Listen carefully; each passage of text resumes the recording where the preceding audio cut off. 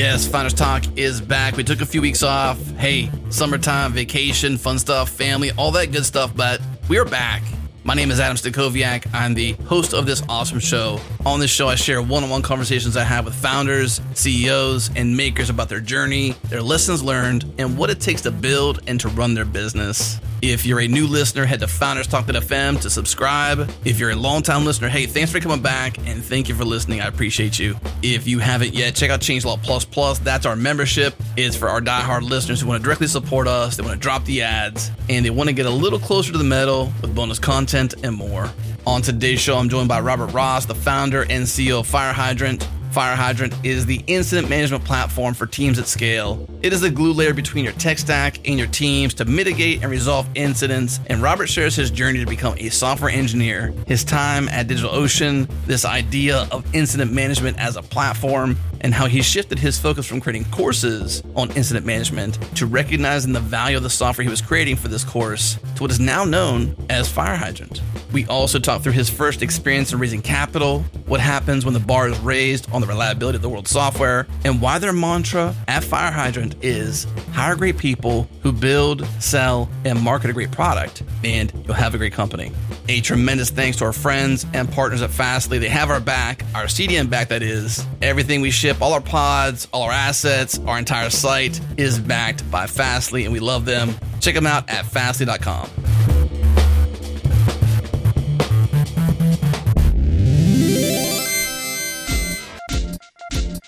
This episode is brought to you by our friends at WorkOS. When it comes to adding enterprise-ready features or selling to enterprise customers, product teams, engineering departments, developers, they're all faced with a choice to ignore and focus on viable features or get distracted and learn how to integrate with complex legacy systems. And I'm here with Michael Greenwich, the founder and CEO of WorkOS, who knows there's a better way. Michael, what do teams at Vercel or PlanetScale know about the world of enterprise features that no one else knows?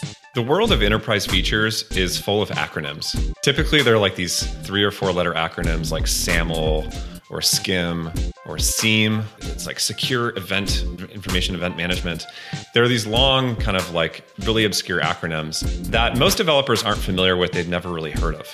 And this is what IT admins require you to build integrations around. They say, hey, we need SAML or we have to have a SCIM integration, et cetera. And for companies like, PlanetScale or Vercel that are building on really modern stacks, building with React and cutting edge JavaScript technology and like web applications, they're really having to go integrate with these old legacy platforms and systems. Like SAML's built around like XML several generations before. And so I think when those companies looked at what to do in this scenario, they have deals that are getting blocked because they don't have something like SAML, single sign-on. And their engineering team is like, do we really want to spend all the time to go read the spec and learn how this works and dive into all the different ways this can break? And in the case of SAML, there's a bunch of instances of security vulnerabilities that have happened over the years. Do they really want to spend time on that? Or do they want to spend time building, the unique features that power Vercel, like focusing on Next.js and focusing on those applications? And for these companies, they don't want to spend the time thinking about SAML. They want to be able to hand it off to someone who can really go deep in that and obsess over it. And so we're sort of like, the partners to all these companies that goes really, really deep around,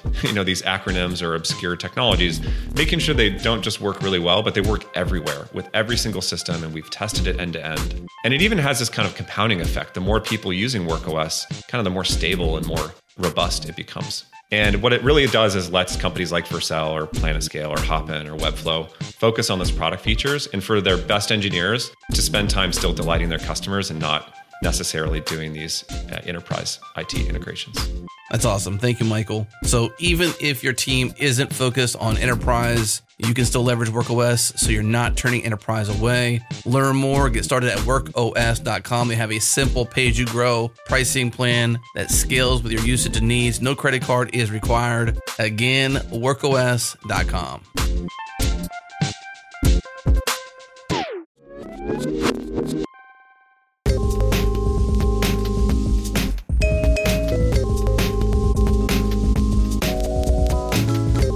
Robert Ross, thanks for joining me. We've been chatting behind the scenes for a while now. You're one of our sponsors, and I love catching up with a sponsor here on the show too, because, for us, just to be super clear with our listening audience in case it hasn't been that clear, we choose our sponsors just as well as they choose us. And I think Fire Hydrant is such a cool company, and the conversations I've had with you behind the scenes just about your journey has been very interesting to me. So I've been looking forward to finally getting you here on Founders Talk and just sharing this journey for you. So welcome to Founders Talk. Thanks so much for having me. Excited to be here. And it has been a journey, right? Like, you've been going for a while in terms of like your career. You started young. I did. I started semi-young. I think I touched the computer for the first time in my late teens. Now, we may date each other. I'm 43. I don't know how old you are. You don't have to share your age if you don't want to, but I'm guessing that I'm older than you. So, I'm 31. So Let's just put that out. Yeah. Gotcha. I mean, I didn't really use a computer until I was in my 20s, like really use a computer. Mm-hmm. And it was just so interesting. Like today, kids grow up, like a whole generation literally grows up with technology. And I just think that's so interesting, honestly. People get started younger. Some get started older. I didn't start building websites until I was in my mid-20s. You were in your mid-teens. You know what I mean? So like, there's just an interesting thing when you look at people's lives and say, when did you begin? But it's also, when were you born? That kind of determines when you began. I guess at least for this next 30 years. Yeah. Well, I didn't have a say in when I was born. That's true. But luckily, we had a computer when I was pretty young that was capable of, playing some simple video games. And I had a pretty, simple editor, Notepad++, Windows person when I first got started. I'm on Mac now. But when I was 12 years old, we had a little compact Presario. I think we had the one that said like "will never age." I don't know if you ever saw those compacts they sold. They had a sticker on them like, is that right? Future proof or something silly like that, which is so funny to think about. That didn't age well. It did not age well. But yeah, we had a computer that was capable of making some simple websites. And one day I was pretty curious. My mom was off at work and we had just moved to Oregon. Actually, I was living in Lincoln City, Oregon. Originally from San Diego. So I didn't have any friends yet. I was home alone. School hadn't started and my mom was off at work. So one day I had to call her to ask her if I could use the dial-up because that meant she couldn't call me. And she said yes. And I just searched one day how to make a website. And that was kind of the beginning. And I started making all these silly little websites for myself. And the first websites I were making, which is funny to me to be thinking about it now, was tutorial websites. So I was 12, 13 years old making these tutorial websites on how to make websites. And I always think that's funny. Like maybe there was somebody out there that was like, at a bank or something like that. Like, oh, how do I do this weird PHP thing? And they were reading like this 12-year-old's website on how to make those things that they wanted to make. But yeah, that's kind of how I got started in the earliest days. Gave me the bug. Just wanted to keep making things, and I just kept asking questions, and yeah, it was very annoying, I'm sure, on all the forums back there in 2004, 2003. Oh well, right? Oh well. No one remembers, the times moved on. That's the funny thing about, I guess, embarrassing moments. We think they're really embarrassing, or you may be annoying to somebody, but like they don't even care anymore, right? Just time moves on. Not at all. What year were you 12 years old then? Was that around 2003, 2005? 2003, and then that was very simple HTML, CSS, and JavaScript had barely really started to take the web over at that point. So pretty early in the web development ages. Cool.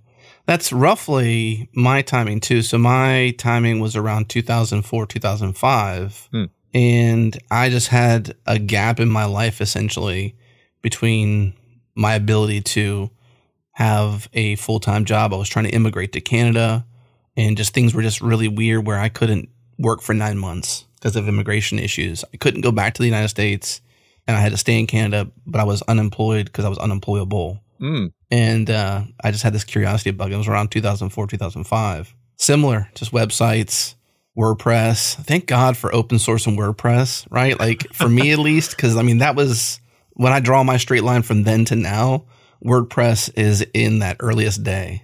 Yeah. And I mean, when I was getting started, there was this forum software. It was called PHP BB. Yeah. And it was open source. And I was able to look at how they were writing PHP BB. And that was actually a really good resource for me because I would just crack open whatever PHP files that were in that repository or whatever it was at that point, and just read and learn. And view source back then, I mean, we didn't have the tools that were in 2004, 2005. Like, you didn't have inspect element, really. You had Firebug, and that was like kind of a way to look at the DOM, but you had to like view source and like find the line of HTML. You're like, oh, how'd they do that HTML thing on this website I like? And that's how I tinkered all the time, was just constantly open view source. And then I got really nefarious with it when I was 13. I wanted to watch this movie that was a rated R movie. And what I did is I opened up the IMDb page, and to prove to my mom that it was PG-13, I copied the view source, modified the rating on the page from R to PG-13, and then saved that file locally, opened it up, and said, Mom, it's PG-13. She said, okay, fine, you can watch it. So I became a little dastardly with it in the early days. Yeah, man. Well, hey, that's I saw Cassie Williams on Twitter recently. She had a pretty cool meme video she shared. Was the easiest way to say it was like, you can make your website perform better just by inspecting element and making all the tests pass, essentially making all the performance tests pass. Like, it's not 58%. It's do this, do this, do this, and bang, it's 100%. You have the best performing website ever. It was really funny. Totally. And at the end, she's like, don't do this. This isn't real advice. But I thought that was like just the same kind of thing as like, view source, change things, and you can make the website be whatever really it is, whatever you want it to be.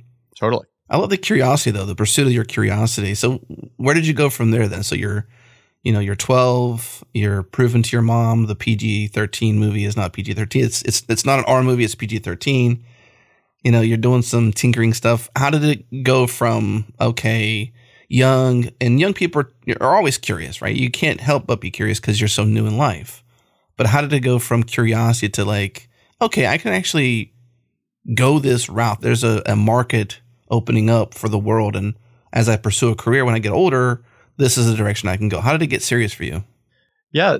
So when I was 13, I started making, pretty, I'll say more advanced websites. Like, I was making applications with logins, and I was making things with bulletin boards. And this was all, I was a big PHP person back then. PHP, like 3, I think, was the language of the era. PHP 4 was just getting out there.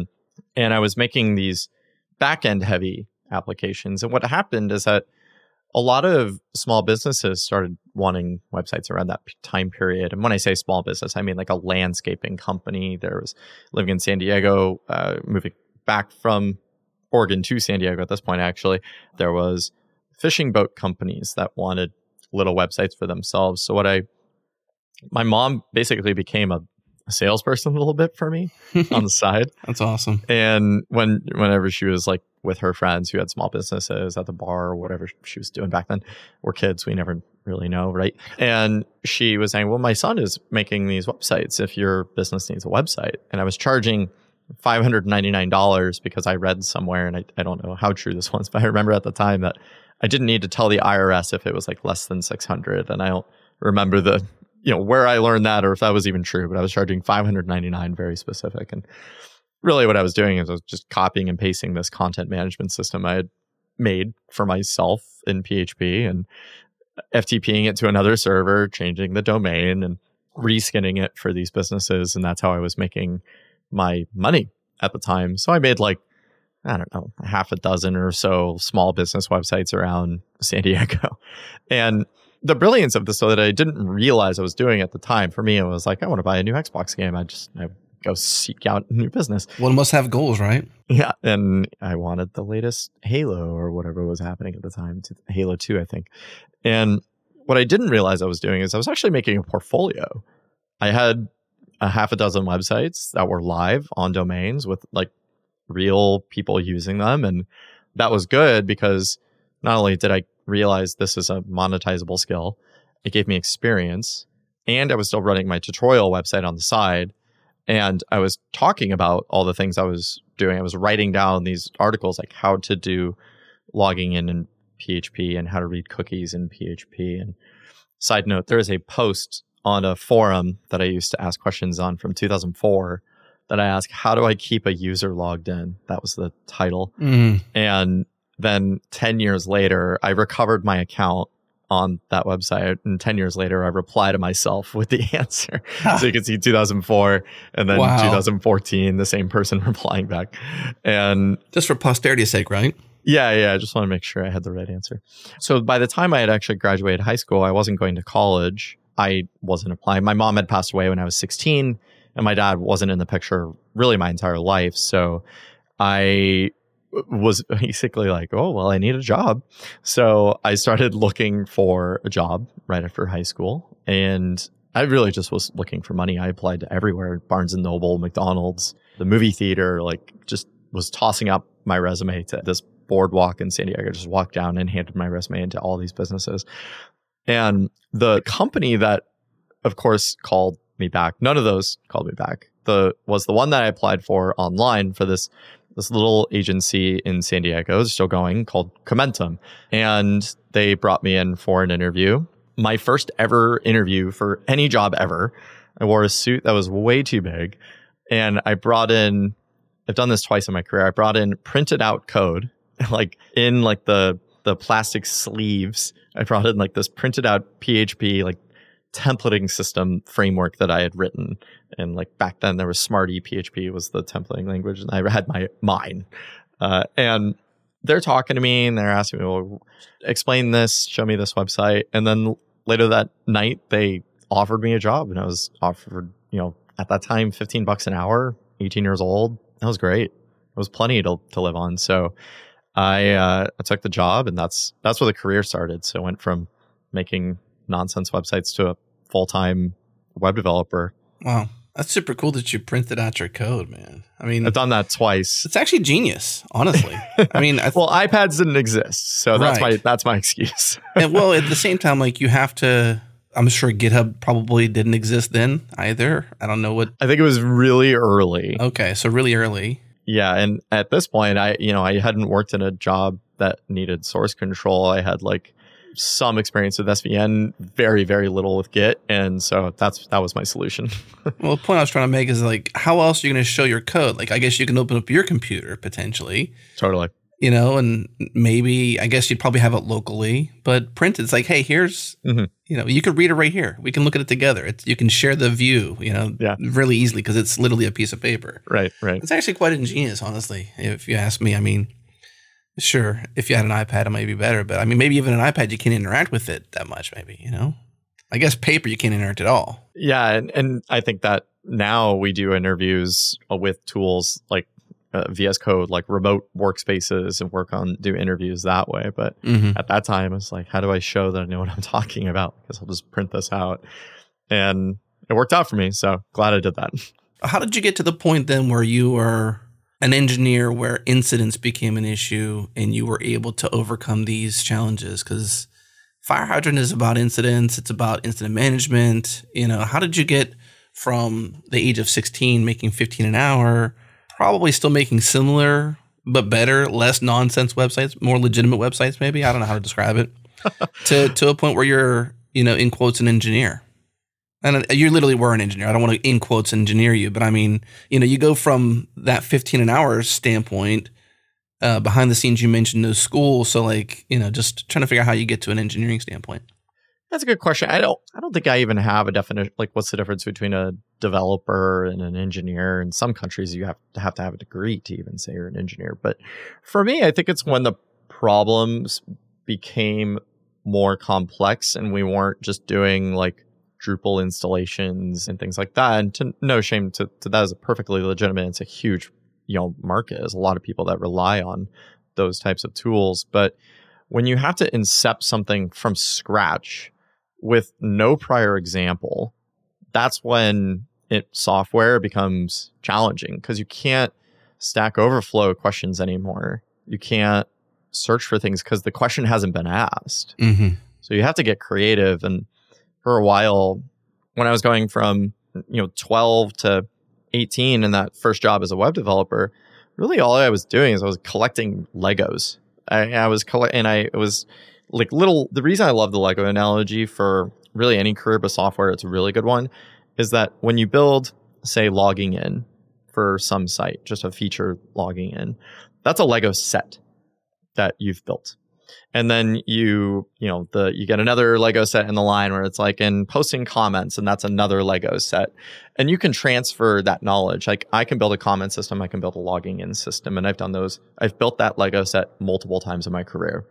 Now, I think you transition much more into engineering mindset when you can start to think of, well, what can I do with this individual Lego piece that I used on this logging in Lego set that I built? And how can I use these pieces from this other set that I have? And now you can start to layer in creativity into how you build new software. It's how can I munge all of these Lego sets that I've been collecting over the years into something new? And that's kind of what led to my career is all the Lego sets that I ended up collecting over years. I was building a lot of internal stuff. I was building internal tools, internal admin systems for websites. When I was at DigitalOcean, I was on one of the teams that worked on, I was at DO for just over a year, but I worked on one of the systems that was the internal dashboard of all the servers and all of that. And I was on call. And then I went to Namely, and these are my last 2 gigs before starting FireHydrant. I was the core services engineering manager. So all the Lego sets that I started kind of building and collecting in my career were much more focused on my peers and their day-to-day life than the software that was being built for the people paying us money.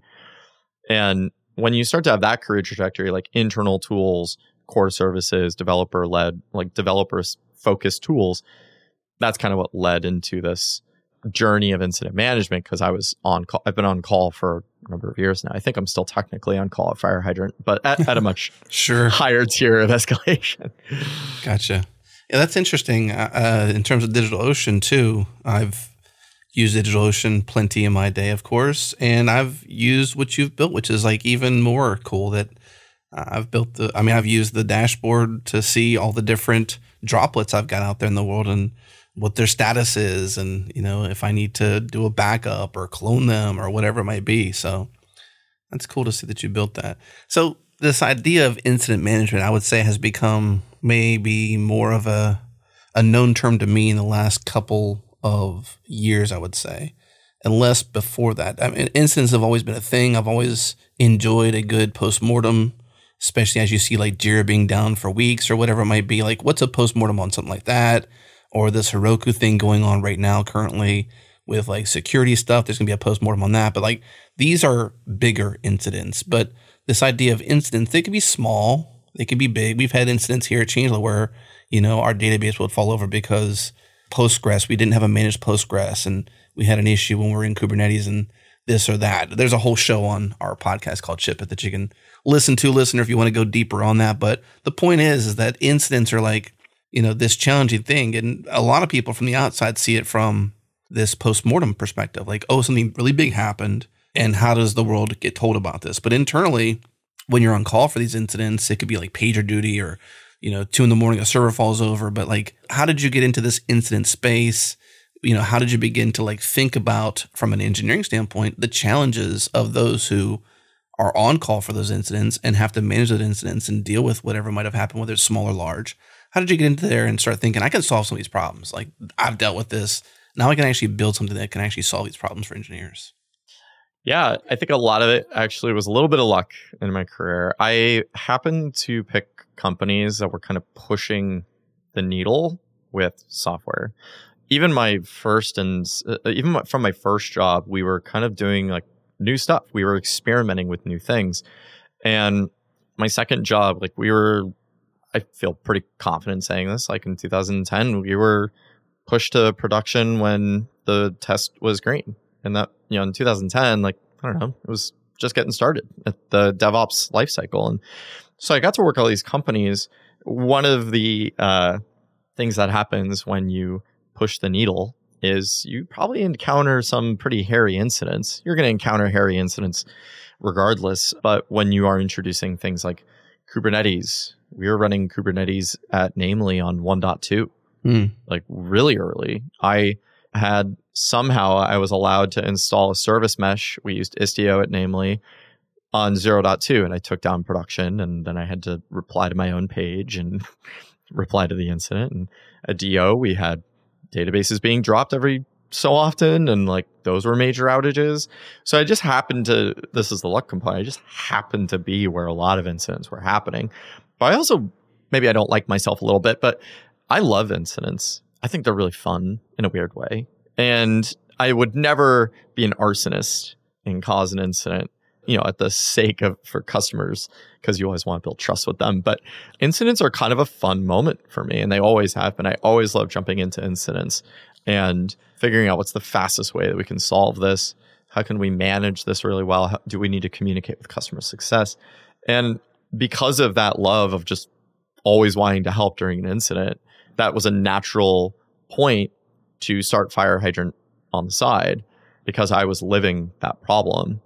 But Fire Hydrant actually, I don't know if you know this, Adam, we didn't start it wasn't actually supposed to be a company initially. Oh, so right. From the first line of code. I didn't know this. It actually was supposed to be a video series. So I was a teacher at night, part-time, like teaching very basic how to make websites, transitioning from writing tutorials on my websites in 2005 to actually teaching at night starting in Los Angeles and now New York City at that point. And I realized that there was this gap where these kind of code boot camps or part-time classes end and where production-ready software really begins. There's a canyon that these newcomers, beginners to software engineering, have to cross. So I sought out originally to make a video series on how I would approach building an application from scratch. And that application that I chose to build was Fire Hydrant, because I was trying to kind of kill two birds with one stone. I wanted to build something I could use in my job, which was an incident response management tool, while also recording a video series that I was actually planning on monetizing. I got about 40 hours into recording, which is why I even have this mic boom, is because I was recording that series with all the curse words included. And I had a friend eventually say, what you're building, Fire Hydrant, is far more valuable than the videos that you're making and producing. And I kind of took a look and I'm like, yeah, you're 100% right. Wow. Yeah. Thank you. Thank you for doing if you ever hear this and you're that person, like, please tell me, because I owe you something. And so I stopped recording, and turns out when you stop recording something, you go way faster. So started building Fire Hydrant on the side, burning the midnight oil, getting up super early before going my full-time job. And in a couple of months, I had something that was, an incident response tool. And that's when it really kind of like started to become a company. Wow. And then we raised our Series seed in December of 2018. And that's when it started, was at that point. Yeah. That's interesting. I love that those moments too, like the beginnings are the fun parts. And I think that the advice you had gotten from the person you can't remember is key, because there's sometimes you're doing things in life and you can profit more from the exhaust you're creating, the byproduct, so to speak, than the main thing you're doing. Mm-hmm. And I think that's super interesting that somebody shared that with you and you're like, you know what, you're right. And then you stopped recording and you moved faster because you're right. Yeah, when you're not recording, you can move faster because, well, you were trying to teach people how to do things versus actually doing the thing. You were doing the thing, but you're probably moving at half the speed because you were more interested in sharing the knowledge than you were actually building the thing. So typing and coding and explaining what you're coding at the same time, way slower. Exactly. I'm sure even mentally, the gymnastics in your brain you had to do were probably even more challenged. Like you were probably mentally, cognitively even more challenged because totally, having to explain what you're doing while doing it is challenging. There are blooper reels too of all of it. Where is that right? Oh yeah, there's full on videos of me finding bugs and cursing, and it's like, yeah. Are they on the internet or are they behind the scenes? There's somewhere. They're in an S3 bucket somewhere. I have, yeah. So not public. Okay, not on YouTube. This isn't like an outtakes, Fire Hydrant Inception outtakes, so to speak. Maybe the product has evolved so much since those days that you don't want to like show this is literally how we built the product, right? So maybe I can find them at some point. Yeah. Well, it's more or less to laugh with you kind of thing. Talk to me about the midnight oil aspect and I would just say the early charge, the early energy you had. Like, was your discovery of, living this problem day to day in your job and then building a tool to manage it and resolve it easier? Like, how did you feel like when you first started to do this? Talk to me about the energy level you were feeling to make you want to like get up earlier and stay up later. Not just that founder drive, but like something in that moment where you find sort of like, this is the next thing I can do. This is the next big thing I can work on? I think it comes down to a lot of factors. When FireHydrant had its first round of funding, brought on two people I deeply trust as co-founders. So Dylan Nielsen, who's our head of product, and Daniel Conomini, who's our head of engineering. And when you have, let's call them like startup accountability buddies, that helped a lot. Another thing that was big is I knew the problem, like deeply understood the problem as an on-call engineer that was fighting fires for so long, which is why the company is called FireHydrant. What do you need to put out a fire? A fire hydrant. And I think that's still what excites me, is that this is such a large problem with so much return on investment for companies that I just want to solve it.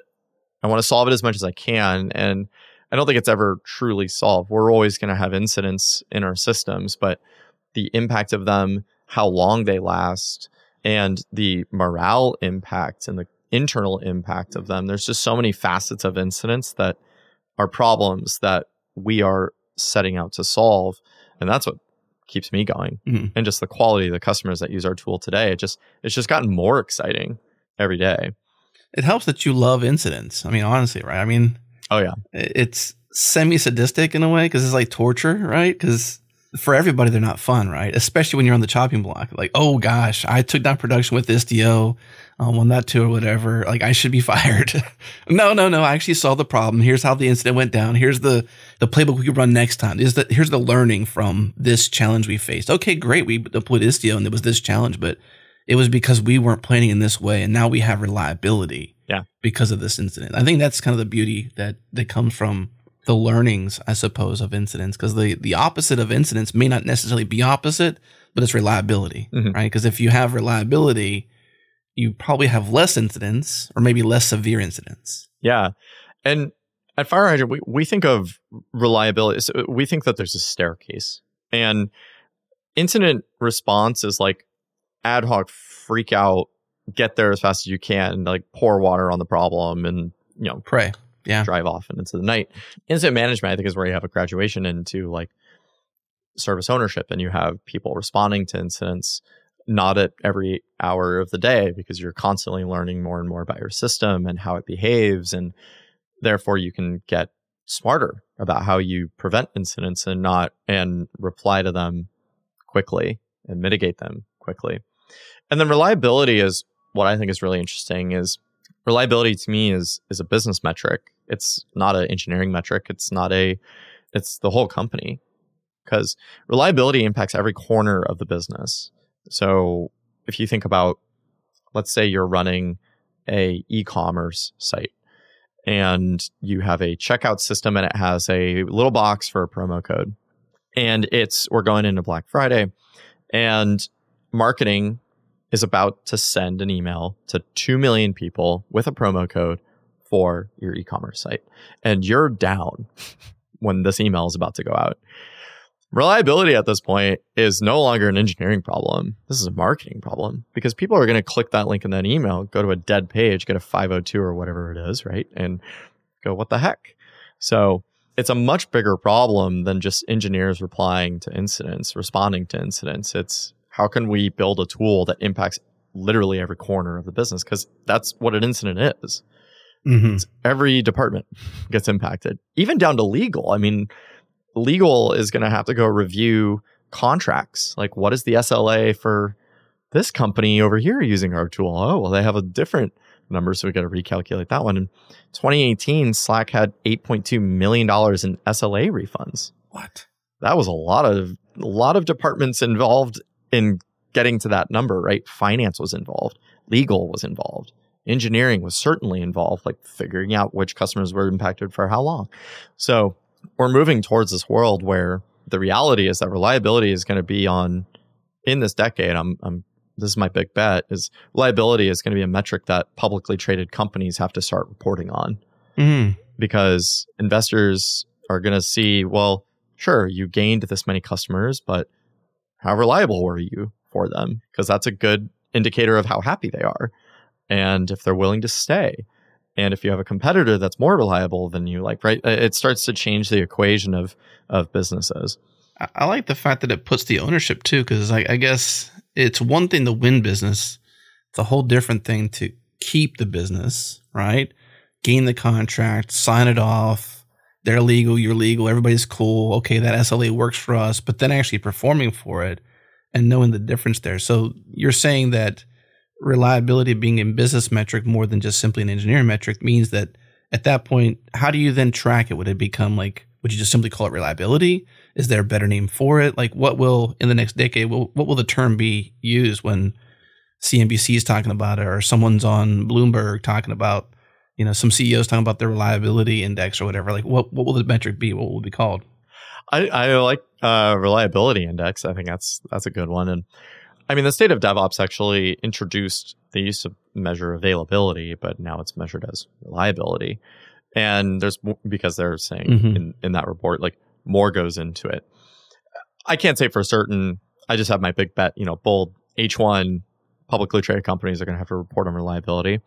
If I were to have to guess, though, I'm going to assume that they're going to have to say the number of refunds issued because of reliability, SLA violations. I'm going to assume that they're going to have to talk about potentially even like DORA metrics I could see coming into the fold here, which I could see like change rate failure. So, for how many times we deployed in this quarter, how many times did that cause a reliability or availability outage? And that goes into your reliability index. And I think there's a lot there that goes into reliability, because another one could be like, how many bug tickets did we have reported? Many times we don't treat bug tickets as an incident, but to that person that hit that bug, it's an incident for them. It's a reliability problem for them. So I think we're going to see a lot of changes in the next few years towards this business metric of reliability.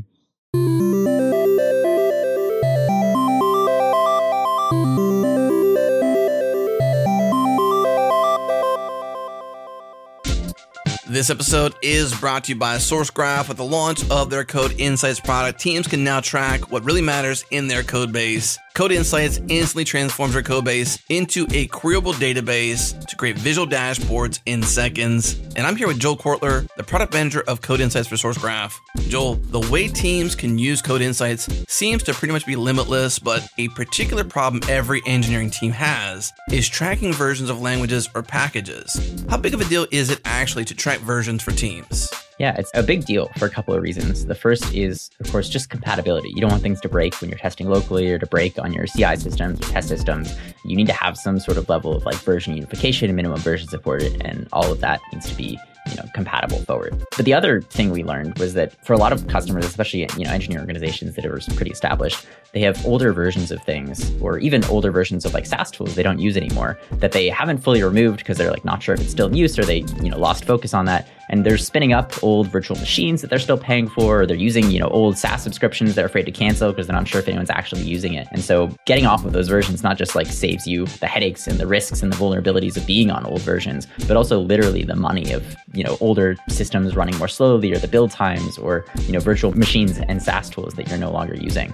Before you had this ability, we talked to teams, there are basically 3 ways you could do this. You could Slack 1 million people and ask for just like an update point in time. You could have sort of one human in one spreadsheet where like it's somebody's job every Friday or every 2 weeks to just like search all the code and find all the versions and write it down in a Google Sheet. Or there were a couple of companies that I came across with in-house systems that were sort of complicated. You had to know, maybe Kotlin, but you didn't know Kotlin. But if you wanted to use the system, you had to learn Kotlin, and you'd have to sort of build the whole world from scratch and run basically a tool like this with a pretty steep learning curve. And now for all 3 of those, you could replace it with a single line SourceGraph search, which is basically just the name of the thing you're trying to track and the version string in the right format. And then we have templates that'll help you get started if you're not sure what that format is. And then it'll automatically track all the different versions for you, both historically. So even if you start using it today, you can see your historical patterns. And then, of course, going forward. Very cool. Thank you, Joel. So right now there is a treasure trove of insights just waiting for you, living inside your code base right now. Teams are tracking migrations, adoption, deprecations. They're detecting and tracking versions of languages and packages. They're removing or ensuring the removal of security vulnerabilities. They understand their code by team. They can track their code smells and health, and they can visualize configurations and services and so much more with Code Insights. A good next step is to go go to about.sourcegraph.com/code-insights. See how other teams are using this awesome feature. Again, about.sourcegraph.com/code-insights. This link is in the show notes.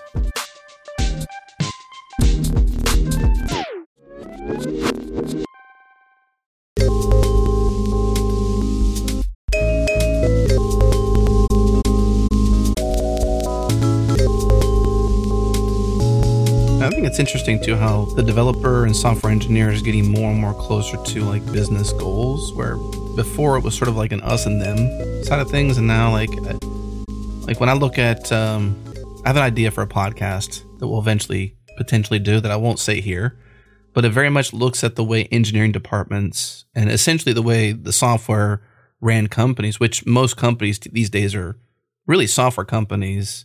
My grocery store, H-E-B, down the road, like here in Texas, we have H-E-B. Everybody loves H-E-B. And if you came to Texas, you've been to Austin, you've been to Houston, Dallas, wherever, you've been to an H-E-B, you know it's an amazing grocery store. They do great things locally. They have great business practices, but they also have an amazing app and great software that runs their business, and they make great decisions. And so I think the value of that company, specifically that company or others, is predicated on their ability to engineer good software. And so in some ways, you can speculate the value of this company based upon the ability for the engineering teams to execute and do well. And so like in this case here, if we look at incidents or reliability or this reliability index, that very much could be a key metric you watch and leverage as a potential investor, whether it's an employee, actual money in the stock market if it's a publicly traded company, an angel investor or a seed round funder or a Series A lead, or however you look at, you might look at this reliability index number, or whatever this might become, as a key indicator of why it's bet or not.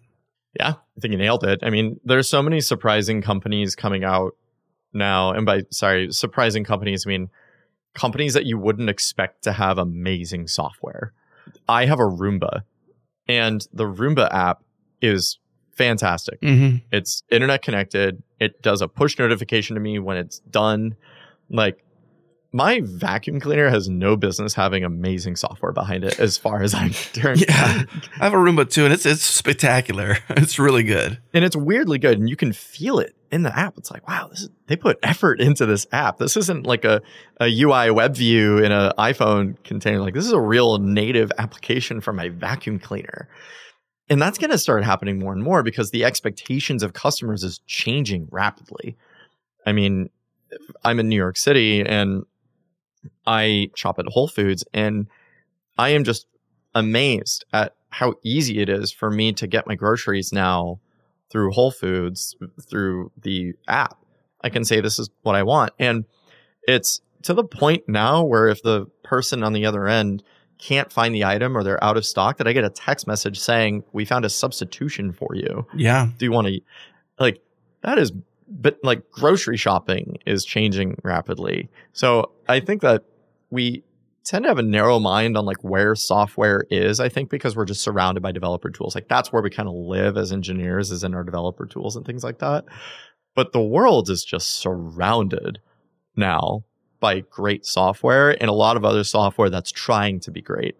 The way I'm thinking about it more and more lately, I walk by a table at a coffee shop and I'm just like having fun in my head. I'm like, what software touched that table? I'm like, well, it was probably logistics software that got it here. There's probably an AutoCAD file somewhere in a cloud server that's being hosted, and there's some software involved there, and there's some software for the person on the truck. And it just gets kind of insane when you think how much software touches mundane things that we just walk by now. Mm-hmm. My favorite one lately is trees. I like thinking about how much software is touching a tree. And so far, I've only been able to come up with the amount of water used to water that tree. That's all I have. Yeah. Well, I guess you might have the seed package at some point, or maybe the tractor involved. Yeah. That at some point harvested something which led to the possibility of a seed, or the clearing of the field, or I guess potentially of not clearing the field in the case of a tree, right? It's not cleared. Yeah, New York City Parks Department probably has something tracking something for, the state of a park. Like, when was the last time we, customer complaints about a park that they have to address? And yeah, it's just, Yeah, I get excited at how much opportunity there is to improve reliability just for everyone, not just engineers. I like that aspect of it because I can almost imagine you walking through your life on a day-to-day basis and you're thinking, they can use fire hydrant.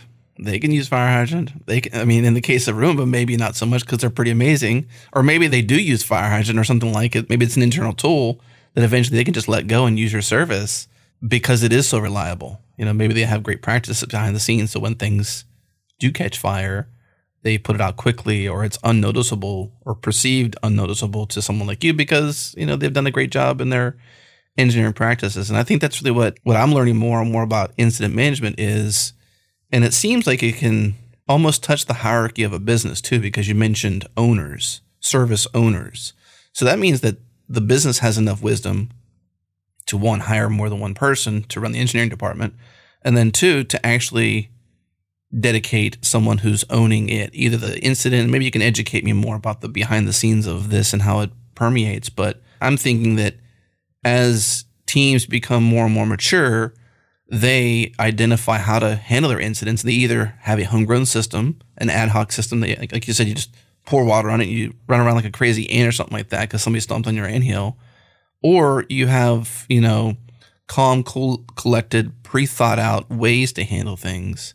And because you have a mature team, you've got owners, and that owner reports to so-and-so. When this happens, legal needs to be brought in because it's likely an SLA is attached to this kind of incident, or this kind of service or whatever it might be. Help me understand the breakdown of incidents and how it doesn't just involve the engineering department, but has maturity and has other teams involved that they all sort of collect and be informed and do their work and then put out the fire, for lack of better terms. Yeah, so there's something happening in the industry right now that I think is to the benefit of everyone, not just the people operating software, but the people utilizing software, is service ownership. We're seeing a world where you not only build, deploy, manage, you're now directly responsible for the reliability of that service operating in production. So I'll give you an example. At Fire Hydrant, we're very product focused on our team separation. So we have an incident management team, we have a service catalog team, we have a foundations team, which is like user management, invitation, sign up, things like that. And we have integrations team. And the value of that is that we now have very carefully crafted, if it's an incident management issue, this is the team that responds to it. And that's important because what can happen if you don't create these, let's say, lines in the sand, you can accidentally introduce heroes to your incident management processes. So I used to be I'm not going to call myself a hero. I used to be a first responder, whether or not I was called to the fire or not. I was like, I smell smoke. I'm going to go see if I can help. And one thing that we introduced into Fire Hydrant to help identify this is responder stats. Do you have a person that is just always responding to incidents? Because now you have, if that person, wants to leave your business, go become a baker, someday they're tired of software, who's going to respond to incidents anymore? So I think service ownership is super important because you're spreading important knowledge about those applications across a team with known barriers. And it also improves how you respond because maybe a portion of your product isn't as impactful to a certain part of your bottom line. So you can actually create different escalation policies based on product areas. So now we can say, oh, the analytics tool is 5 minutes behind. Is that worth waking up an engineer at 2 a.m.? No, probably not. Well, maybe it is if you're an observability type company. But for, some other company, it really depends on what you do. They might say, well, that team doesn't need to wake up at 2 a.m. And you can start to segment really, really nicely down there. And something that we've done in our team too is this has actually created a nice way that we do our observability. All of our traces, all of our logs include the owning team now. So you can actually go into, we use Honeycomb, amazing. But you can go in there and you can actually type in, show me all the traces for this team. Yeah. And it creates this really, really well threaded, line throughout the people that write the code, people that have to reply to the incidents, all the way down to the same tools to power all of that. And I think that's what's going to have to happen. Our systems are getting so complex that a single site reliability engineer that has consistently responded to your incidents for the last couple of years is no longer going to be able to cut it, because it's impossible to maintain that much complexity in one human brain. You have to spread it out. So does that make then ops departments, engineering departments more like everyone's an SRE in a way then? Or is it like specific owners become, in quotes, I mean, because SRE is in a lot of people's titles. Yeah. Right. And so it seems like this is making it in a world where almost everyone's responsible in a way, but there's a particular person, obviously, that's key, because you don't want one person owning all the knowledge. Right. So I think that SREs are, if we're using like the quite literal term from Google, is that they're building software to empower reliability. They certainly own a lot of aspects of reliability and maybe some of the core systems that are the platforms that people build on top of, but they should be building tools that enables the other teams to manage their own reliability too, at least in my world. So for example, if I need to roll something back really, really fast because of a reliability issue, I should have a tool that someone else has provided to me. And maybe that's an ops team, maybe it's an SRE team, maybe you have an internal tools team, but that's kind of where the line in the sand, I think, exists. Mm-hmm. How then does a platform like this enable other parts of the organization to play a role? So if you've got service owners, which is obviously the maturity of the team, and you're also not having too many heroes, as you had said, so that you don't have isolated or, compressed knowledge in one person's mind. You have it distributed across the team, and there isn't one response from one person. It's distributed in that way. How then does Fire Hydrant enable, legal to get involved, or marketing, or how does the rest of the team care or get involved? Care is probably the first step, and then get involved is the next. Because at some points, that's just not my problem. Yeah. Well, you have to know about it. Sure, I want to send this email, as you had said, but how does in the case you gave before, the marketing team who's about to send the email and the site's down, how does that knowledge, I guess, get to the rest of the organization? Does an incident actually have to occur, or how does this enable more team members to care about the reliability? Our approach is, within incident management, we have communications. So status pages are key. Internal status pages, product-related status pages, external status pages. When we say communication, it's really even just sending an email to someone. Because when you communicate about an incident quickly, you build trust internally with the team. Right. So for us, every incident that happens through our tool, you automatically get a status page that can be sent to anyone in your company. Doesn't require a license, because if there's a fire and you need to tell people, tell them. So that's part of our solution. And then the other angle that we take is we have a built-in service catalog with service ownership, with teams and team assignments. So when you do encounter an incident, our belief is that you should be able to very quickly get the right people to that incident as fast as possible. And I'm a big analogies kind of guy, and we're called Fire Hydrant. So imagine you live in Brooklyn, you call 911, you say, there's a fire in my apartment. They're not going to send a fire truck from the Bronx. They're going to send a fire truck from around you. And the way they know how to do that is because they understand your neighborhood. They understand who owns your neighborhood, and the best people suited to get there quickly and know where the fire hydrants are, right? There's just so many things that come from service ownership and service catalog that you have to have in place. And we've been building that central pillar of Fire Hydrant from day one. We've had a service catalog in our product from the first few lines of code. So in a lot of ways, it takes, when you decide to use a tool like this, in a lot of ways, it helps you organize. It's almost like the exit plan that you see when you walk into a room. Usually in commercial buildings, when you walk into a certain room, here is the fire exit kind of thing. It's the forethought to inform, right? It's the forethought to say, okay, this is the service owner. This is the service catalog. Here is the services we have. Here's who owns those services. Here's how things happen. So you have to do a lot of, I guess, preparatory stuff to get the benefits of the software, right? Because you can't just plug it in and boom, it just works. You have to sort of tell the software who is what is where, why is there, et cetera, et cetera.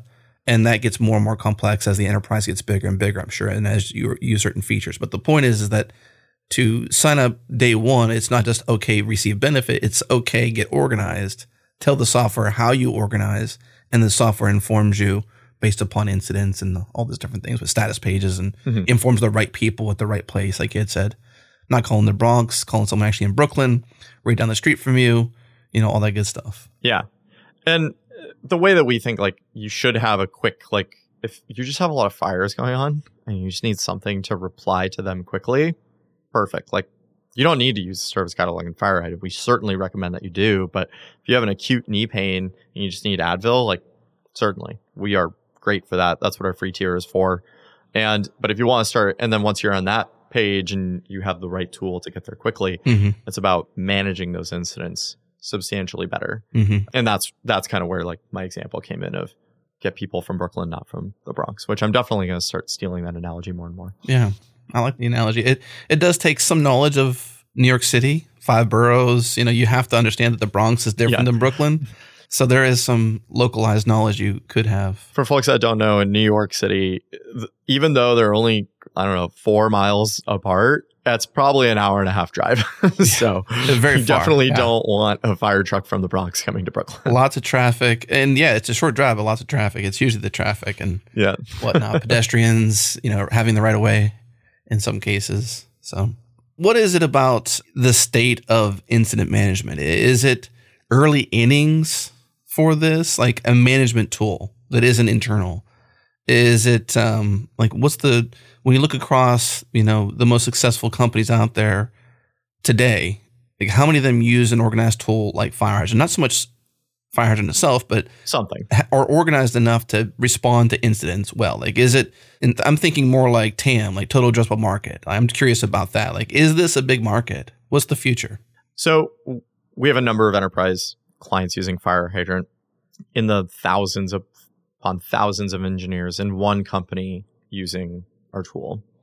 And for one particular company that uses us, they had a tool that they built and managed internally for, I think it was over 6 years. And the reason they built that is because we didn't exist yet.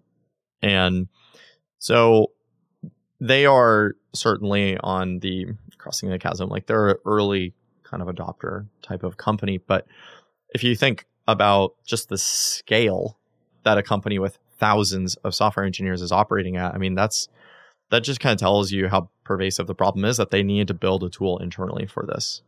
We have a number of companies that have used open source tools that just were very bare bones, called incident response, and that switched to us. But to the direct question of how big this market is, I mean, every company that operates software is going to have an incident. It's not if, it's when. And they're going to need a tool to start responding to this. I imagine we're going to start to see compliance get in the mix here. I mean, even SOC compliance already asks, what's your disaster recovery plan? And I think that we're going to start to see on questionnaires, like vendor questionnaires, what tool do you use when you have an incident? Because we already see that question for what tool do you use for responding to security incidents. We, as a vendor ourselves, we see that question. I think we're going to start to see that more and more because people are realizing, oh, we have a lot of incidents. And it's only a matter of time.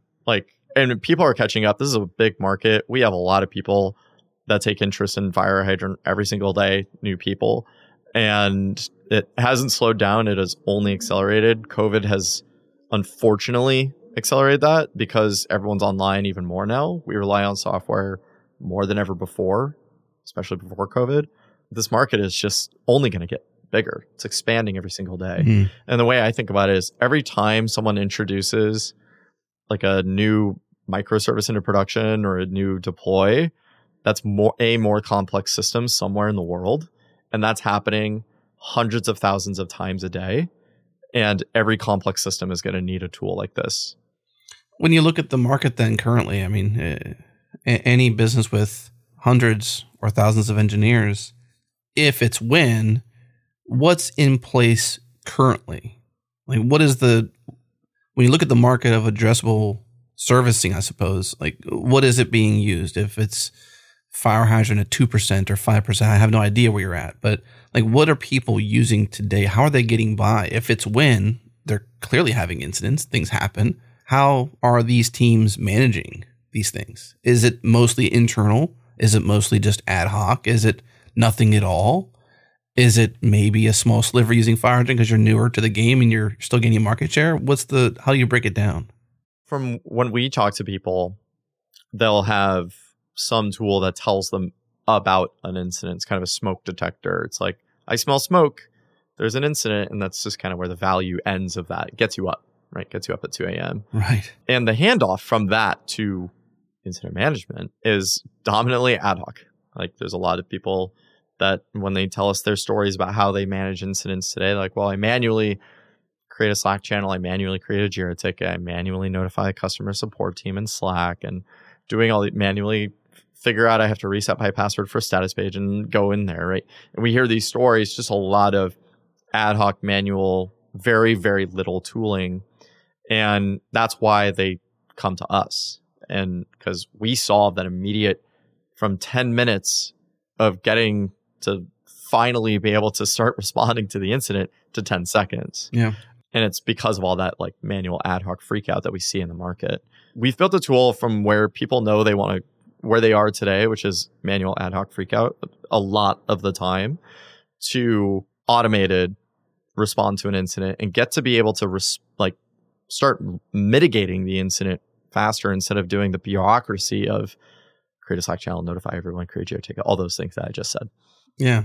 The maintenance of that is scary because, as you had said before, back to the hero analogy, if you're like, as you had said, you have service owners inside of fire, so you're sort of identifying these owner stats, as you mentioned. And so if in an ad hoc scenario, you're not doing that. So you're allowing the heroes to be heroes, right? Which is okay.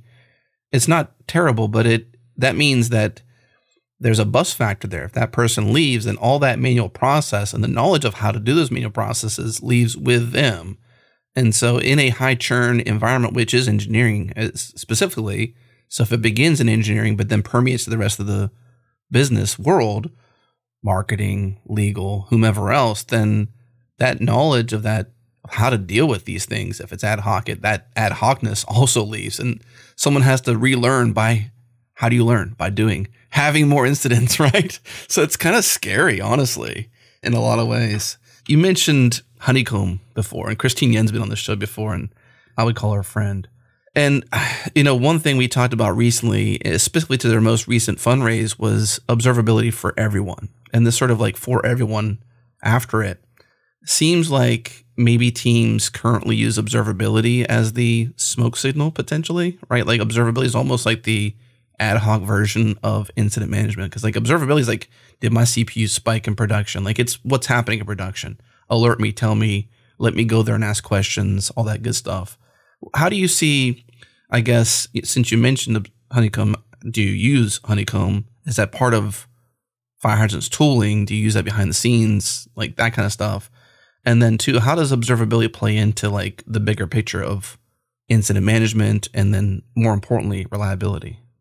Yeah, I think that observability is the vitals of your system in many ways. It's the heartbeat of how your system is behaving. So we use Honeycomb for that. We want to, and if we feel the heartbeat going faster or customer pain coming into the picture, that's one of the tools that we first go to is, well, let's take a look at where these errors are happening, right?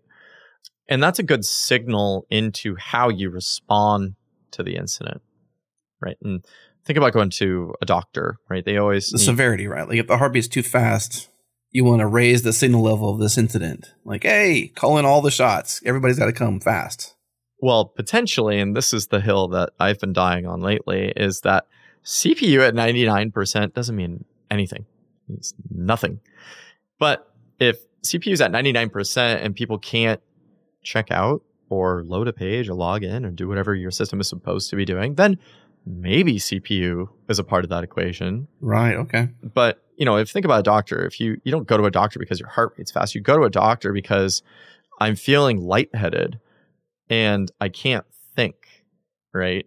And so I think that there's a very, very SoundCloud has a great blog post on this where they say you should be basically alerting on symptoms, right? High CPU, that's a vital. And that's why they always measure all those things. Whenever you go into a doctor, what do? They check your heart rate, they check your blood pressure, right? That's the same thing every single time. And the reason they do that is because they're trying to correlate to the symptom that you've told them and why you're sitting in that chair in the first place. So I think that's the difference that I see. Mm-hmm. That's just interesting because one thing we talked about internally recently was this idea. So just to frame it a little bit, we have a podcast called Ship It. That podcast was really born from this once a year, twice a year podcast we did with Gerhard Lazou, who's been our infrastructure operator and SRE and friend for many years, helping us build out the infrastructure here. And a newer acronym brought into our world has been SLO, which is also, kind of crosses the chasm between observability as well.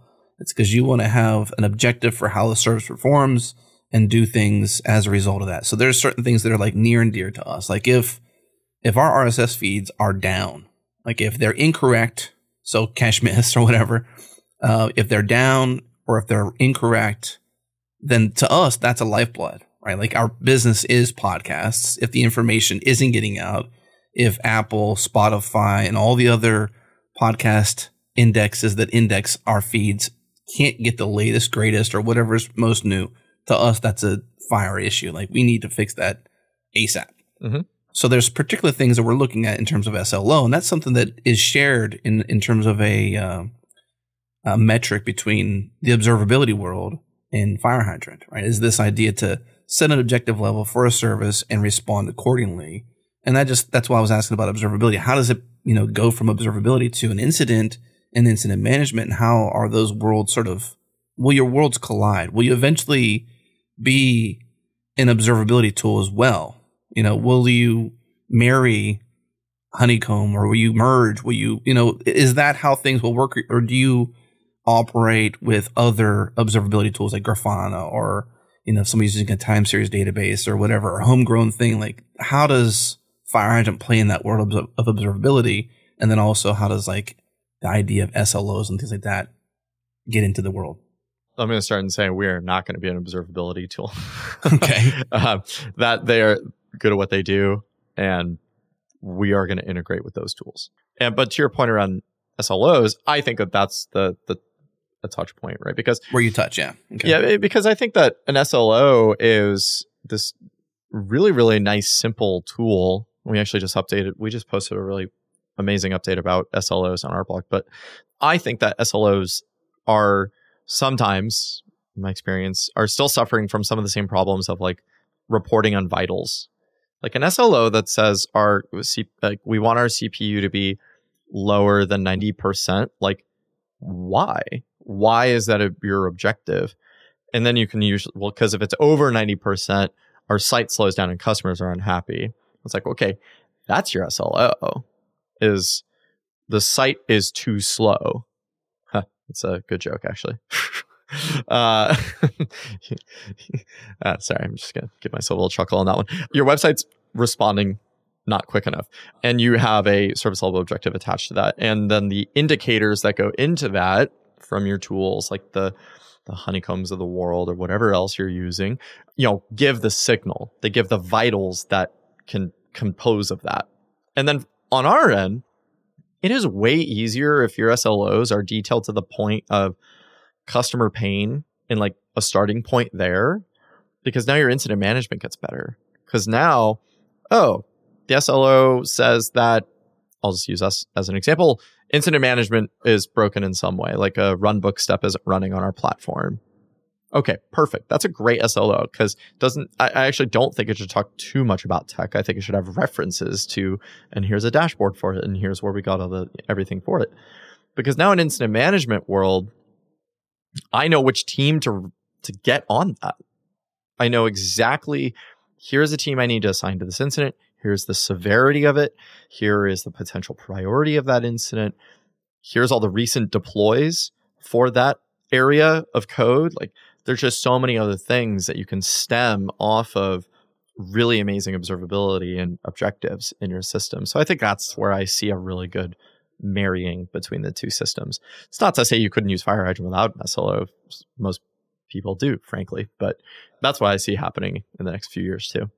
Let's go back in time a little bit. I think you'd mentioned your seed round was in 2018, but when did you begin to, take me back to the day you mentioned when you were doing the course and accidentally created a company. Like, what year was that? How long before your seed did you work on the software? And what was that initial journey from engineer to potentially future CEO? I say potentially because we know you're here now, of course, but in that moment, you're like, potentially. Yeah. So I think the first line of code was in September of 2017. So not too much earlier, but yeah, September 2017 is when the first lines of code were written for FireHydrant, and the commit messages were really beautifully formatted because I was recording, and there was perfectly linked GitHub issues to everything and acceptance criteria because I was trying to be the best engineer I could possibly be because I was recording it. And then I stopped recording, and then punctuation goes to hell in a handbasket, and you have whip commits in main, and that's really when it started. Was in 2017, the first couple of lines of code. What's funny is now, years later, those comments on those commits don't even matter. That's kind of funny, like how much effort we put into like a commit message. Sure, if you have a team and you need to communicate and commit messages are for communication, then sure. Yeah. But early days on software, like just atomic commits, move fast. There is one commit that I still get ragged on by the engineers that we have on our team now. I think it's Bobby 318, which is March 18th, I think is the date. And it's because there's this just massive pull request that gets merged in. And the only comment on the pull request merge was my co-founder, who just says, "Oh God, approved." And that was years ago now, but sure, I still get that one comes up consistently, and there's like a Slack auto response for it and everything. So I still get haunted by some of those.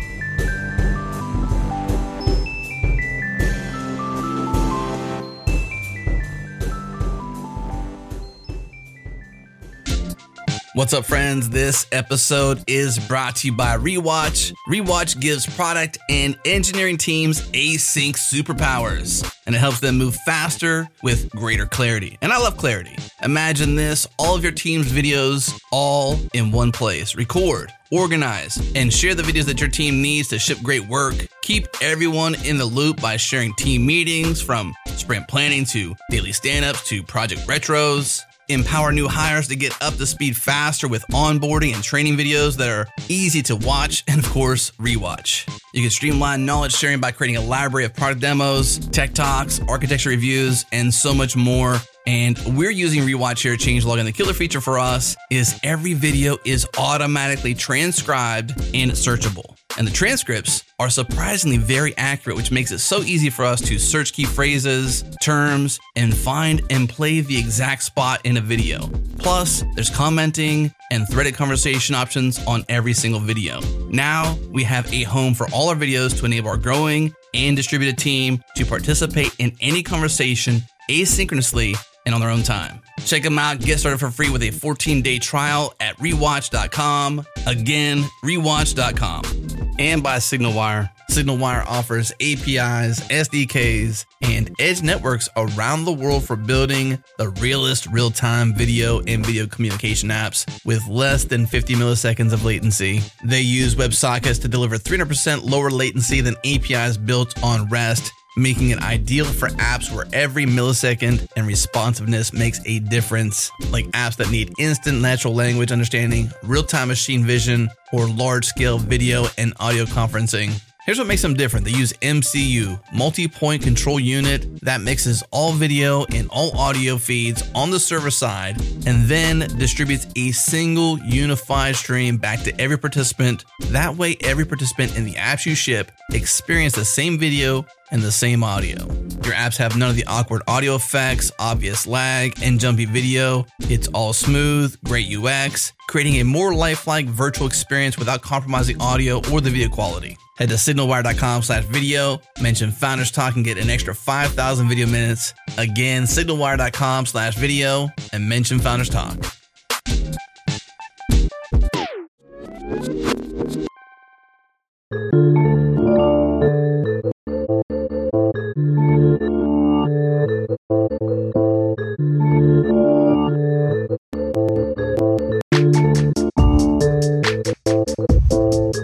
How did you go then from, okay, this idea makes sense? We've sort of touched on what's happened. Let's go back and let's talk about what could have happened. So how did you go from, okay, this idea makes sense. I'm feeling this pain every day.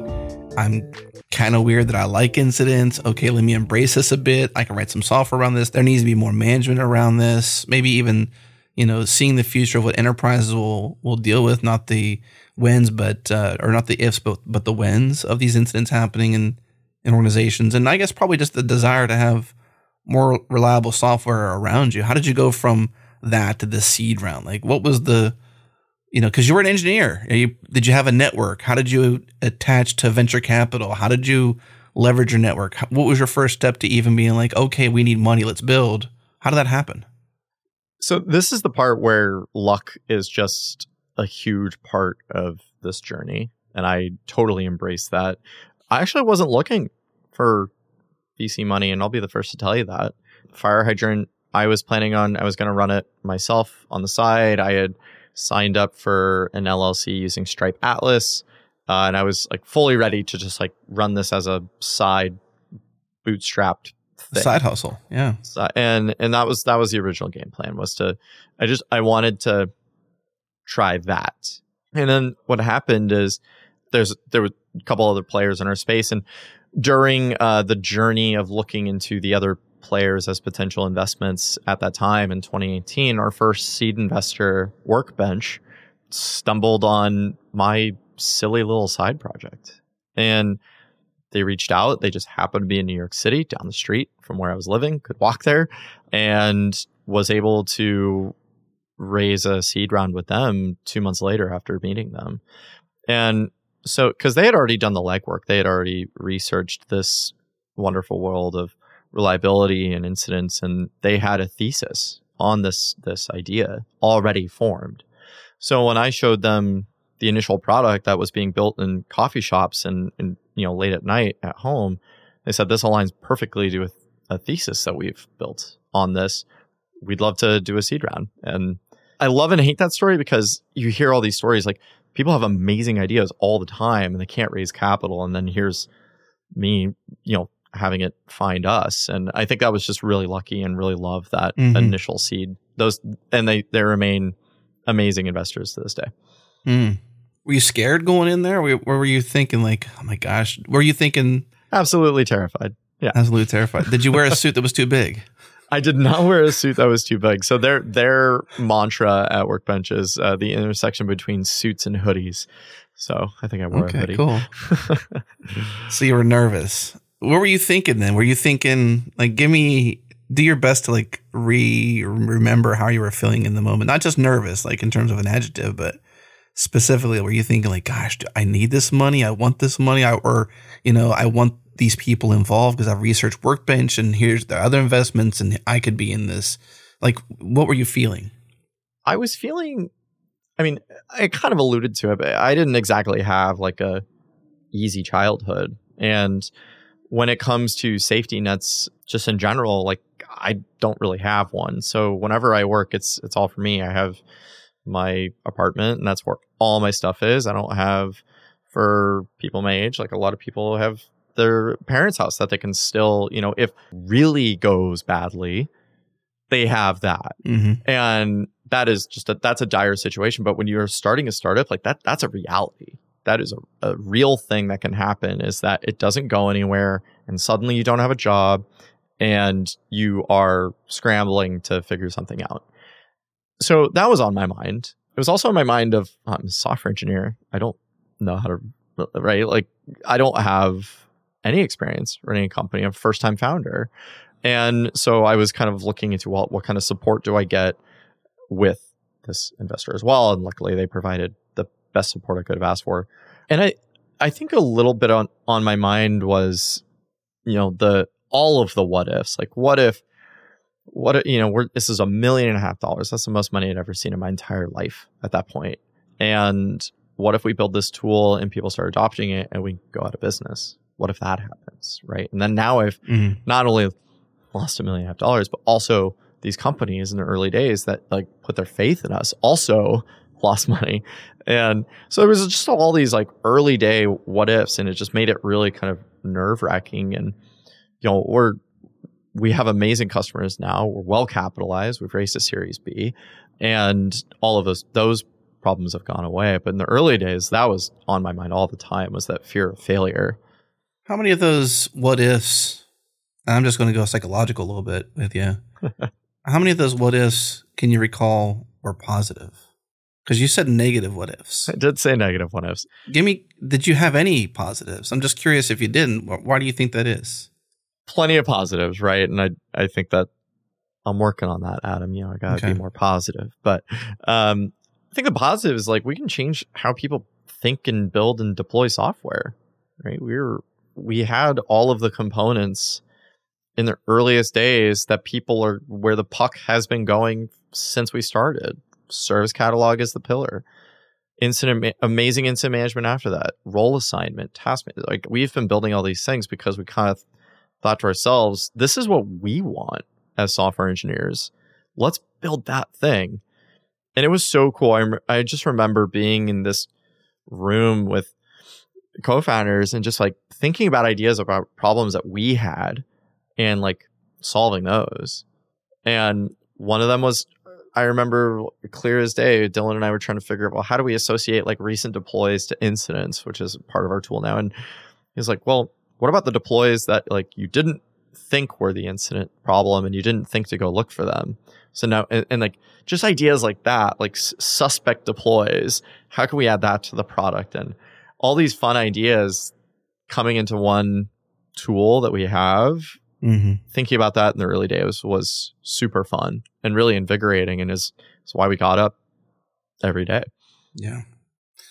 Well, we are many years later from the Series A, the scary moment, or the seed round, the scary moment where we had negative what ifs, not positive what ifs. And I think the reason why I asked that question is less to put you on spotlight and say, come on, Robert, why can't you be more positive? But more like part of this show is I want to share the raw story, especially someone like you who's gone from engineer to CEO, and the chasm that's between those two roles. There's a lot shared, but there's a lot from your engineering role that informs product direction and the ability to CEO. But it's a strange new world. But I also want people who listen to this show to hear a story like yours and be like, wow, okay, it's okay to be scared in that moment or to be afraid of the what ifs. I'd be worried if you weren't. Yeah, you know what I mean? But at the same time, it's like, it's possible. In a lot of ways, it's representation. Like, can I actually do this? Can I luck my way? And I think it was luck. And I guess you could say, what is the definition of that version of luck where it's like preparation meets, timing or something like that? I'm something like that, paraphrasing it, but it's something like that. But that's kind of your moments. Like, there's somebody else, a venture capitalist, who thinks about the future of markets, thinks about the future of software, comes up with a thesis essentially that matches or mirrors in many ways your thesis, which was written in software, of a future where enterprises rely upon a certain piece of software to describe to them when they're down or up and how to change accordingly and to communicate and evolve, right? Like it seems like a very possible future. And it's just interesting how you think you lucked it into there, but it's just more like, I guess, serendipity. I don't know. I just asked you the question of the positivity side because I just wonder why people, if there's someone listening to this, going to go into their potential Series A in the next few months, ask yourself the positive what ifs too. Because what if we can change the way enterprises organize around incidents? What if we can learn from these incidents? What if we can actually enable greater tools for future reliability of software? So those are like 3 positive what ifs, because that's what you did, right? What if I could go from engineer to CEO and kick butt at it? What if I can hire amazing people to have fun at their job and to help people create reliable software. There's like a few more, positive sides to that, because I wonder if you'd have had a little less concern or fear going into that seed round meeting had you asked a couple positives. I think that it's a great call. I mean, for folks that listen to this and are about to raise a round, have raised a round, or thinking about starting a company, taking the dive, a few things I've learned are don't measure the world with your own ruler. And that way you'll be able to get more excited sometimes. If you have that, like, what if bad things, like change it to what if good things. One of the ways that we've done that is we look at just how many people are building and operating software and the potential to improve their lives.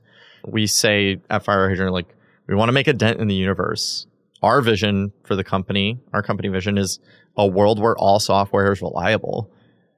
That is a monstrous vision. That is huge. Mm-hmm. And having that vision, that giant thing that you are chasing, that's just basically unattainable, that's where it gets fun, because you don't run out of things to do. The effort is the prize.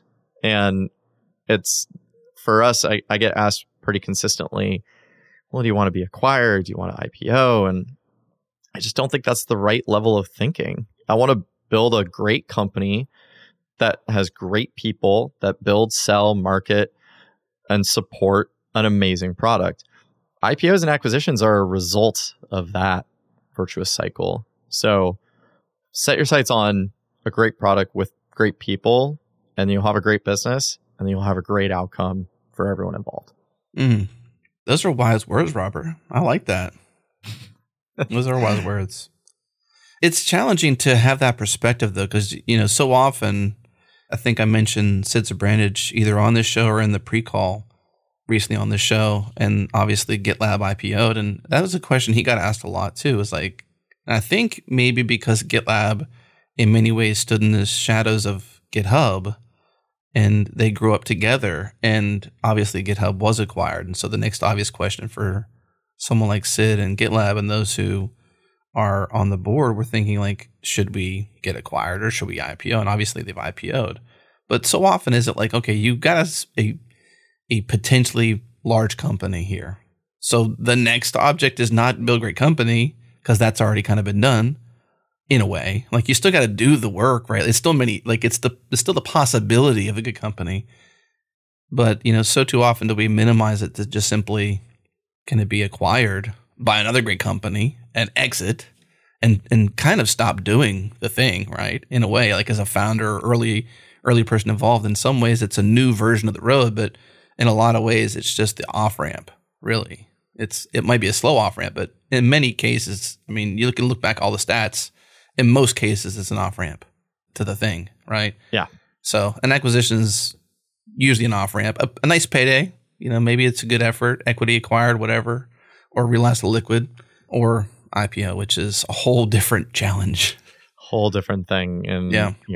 We're far away from that being an option for us, Mm-hmm. right? We're 3.5 years old, and we're one of the oldest doing this. And that kind of tells you just how early this, new category is forming. But, Mm-hmm. Again, if you set your sights on, you're supposed to aim past what you really want.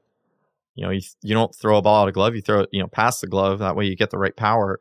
If you aim for an IPO, you aim for an acquisition, I mean, you're just going to come up shorter than you really wanted. So just hire great people that build, sell great market, great product, and then you have a great company. And I will keep banging that drum till forever.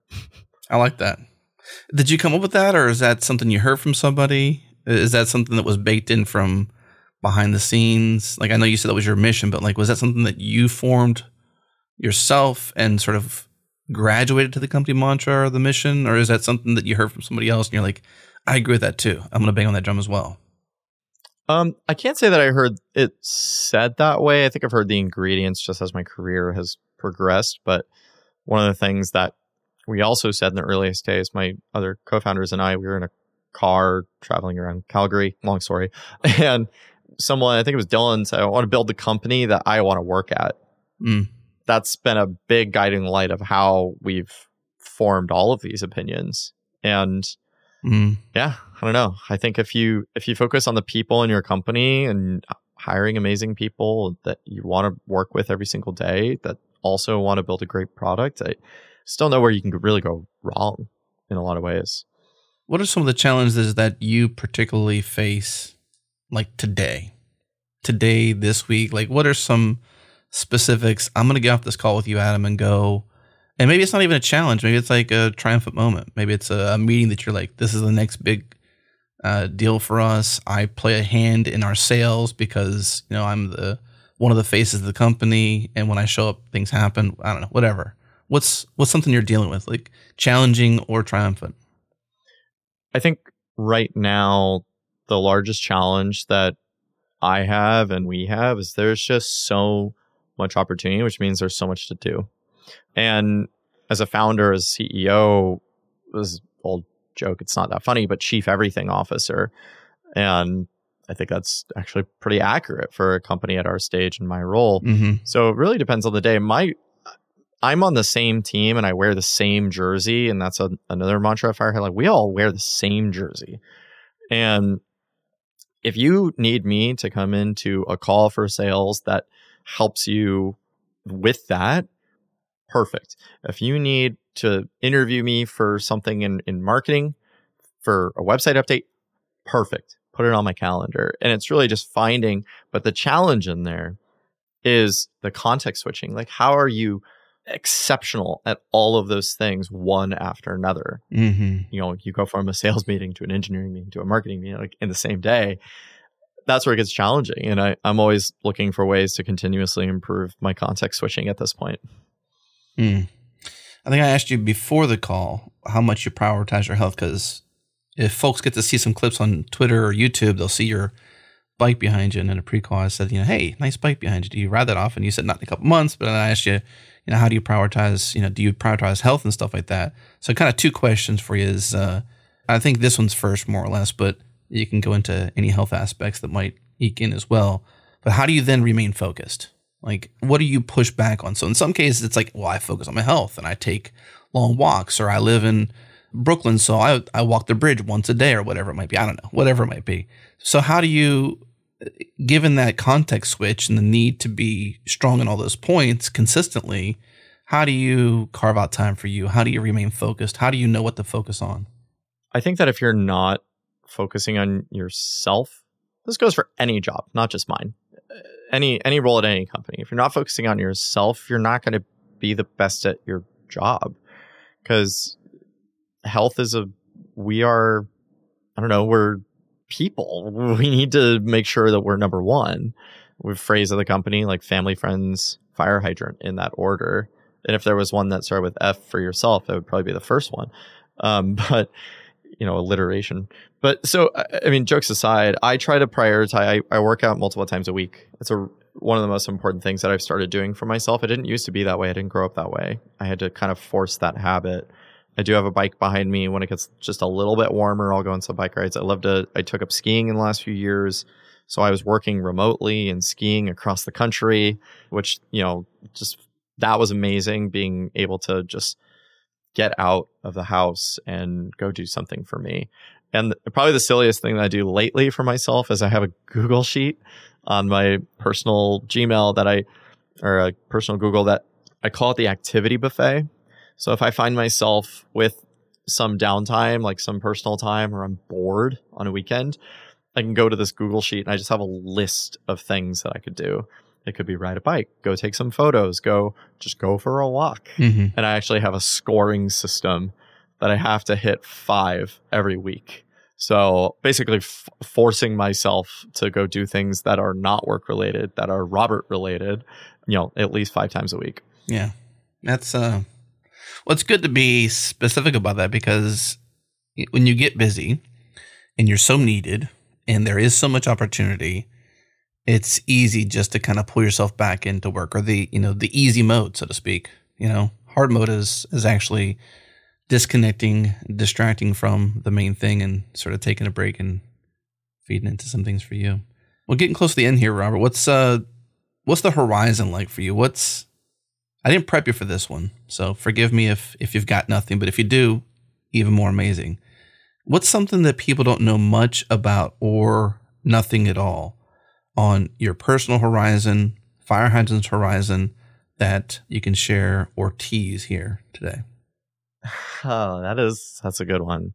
On the personal horizon, everyone at Fire Hydrant knows this. I just told the whole company this last week. Like, I'm interviewing for my job every day, every single day.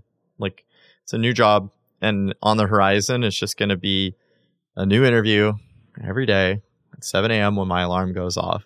I need to be better than my previous day. And that's just kind of the way that I've been operating for years now in this role. So on the horizon, a new version of me every single day until the end of time.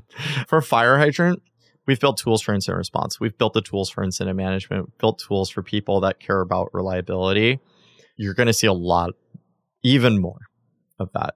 You're going to see new ways of thinking about old problems that exist in reliability. We're going to continue to push that service ownership is the future of building reliable systems.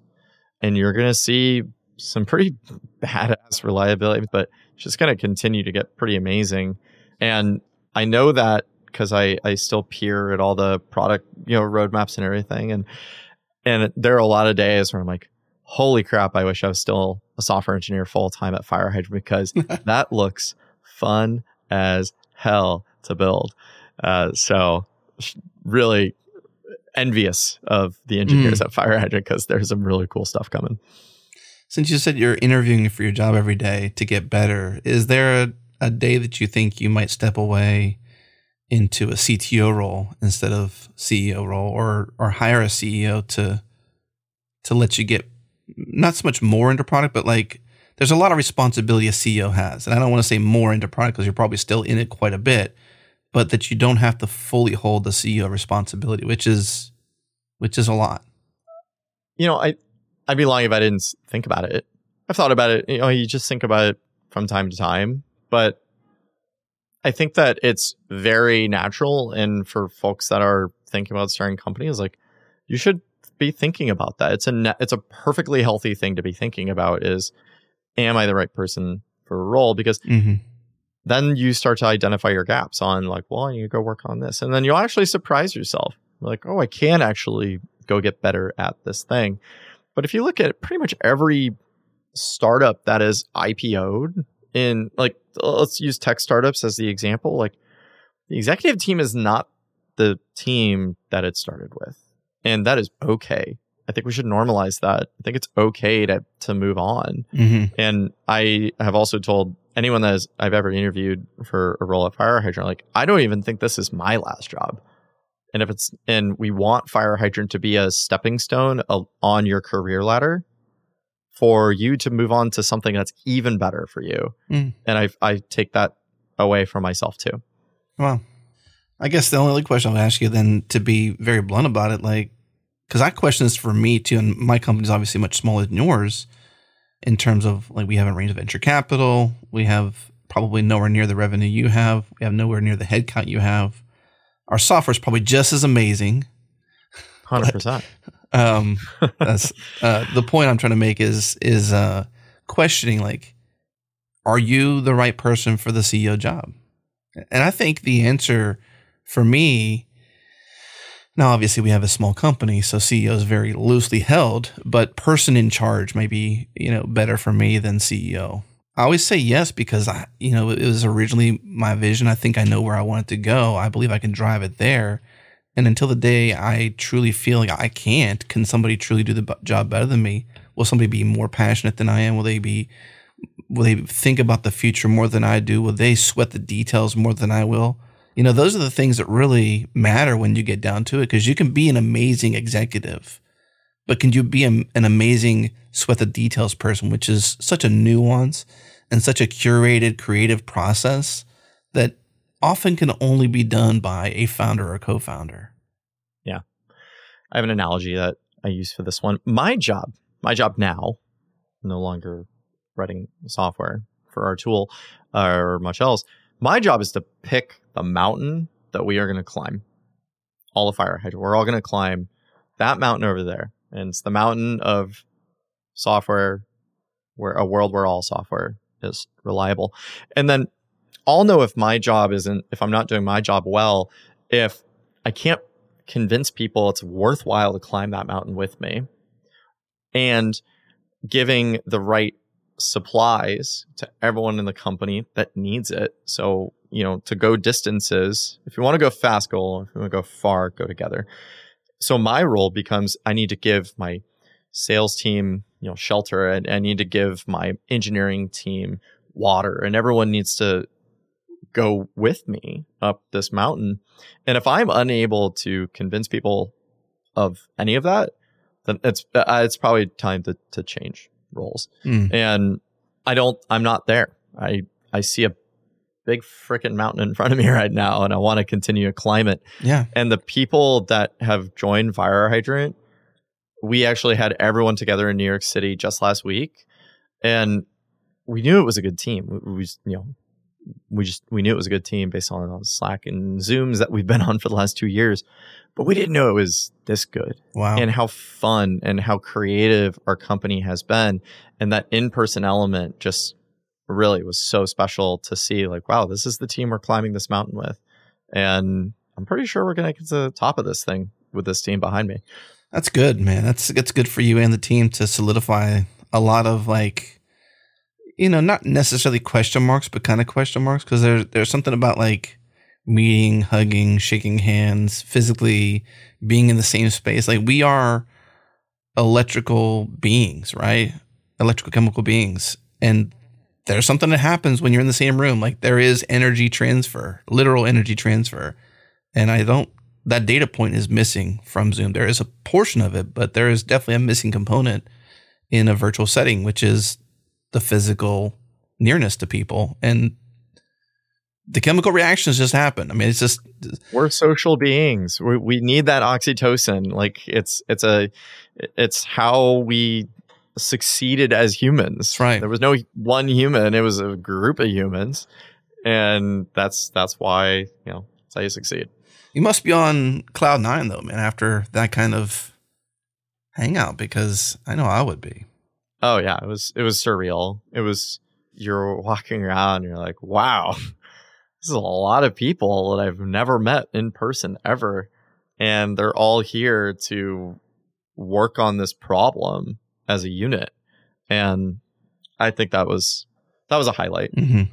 Certainly a highlight, a milestone for me in this role was last week for sure, meeting everyone. Is there anything left unsaid? Anything I didn't ask you, Robert, that you were like, man, I really wish we'd have talked about that? Is there anything in closing that I didn't get out or bring out as part of your story? Ooh, honestly, we covered a lot. We hit childhood. We're up to today. We talked about teenage years. The only thing that's slightly interesting that there's just no way to transition is I'm a huge marching band geek. So for all of my marching band geeks out there, what's up? We're actually going to go see a Drumline in a couple weeks, which is kind of marching band, but it's I guess it's maybe a tangent to it. It's DCI. They're coming to town, and we're going to go see that. My son is taking music lessons and drums now, so that's what I did. I did Drum Corps International. Yeah, so we're going to that. We have similar roots then, at least. I did 3 seasons of that, and my co-founder did 7 seasons of Drum Corps International. So that's funny that you're going to a Drum Corps International show. That's exactly what I did. My camera is hiding the DCI medals, actually. Wow. Okay, so listeners, you're not seeing what I just saw. He's got some medals on the wall, and they're from Drum Corps International. That's super cool. From marching band, yes. Wow. So we love that. I mean, if I'm on YouTube or somewhere, like pick a Instagram, TikTok, YouTube, and they feed me, the algorithm feeds me this video for dopamine's sake on drum corps lines or something like that, I'm watching it for sure. I'm curious what show you're going to go see, because the season's only just getting started here in a couple weeks. I don't know. The place where my son goes to music lessons just shared the email with us. I didn't get all the details. They're coming like sometime in June. Yep. And they're like, we got to get tickets now as a togetherness, and we're going to go together. So like, yes, put us down for 4 tickets. That's all I know for now. So I figured DCI, man, I'm down for it. So that's great. It's always going to be a good show. And I have a 2-year-old, so he can make a lot of noise there because that's what you do, you know, at those kind of places. You get excited. So I'm sure it won't be an issue for us with a 2-year-old, which can be challenging.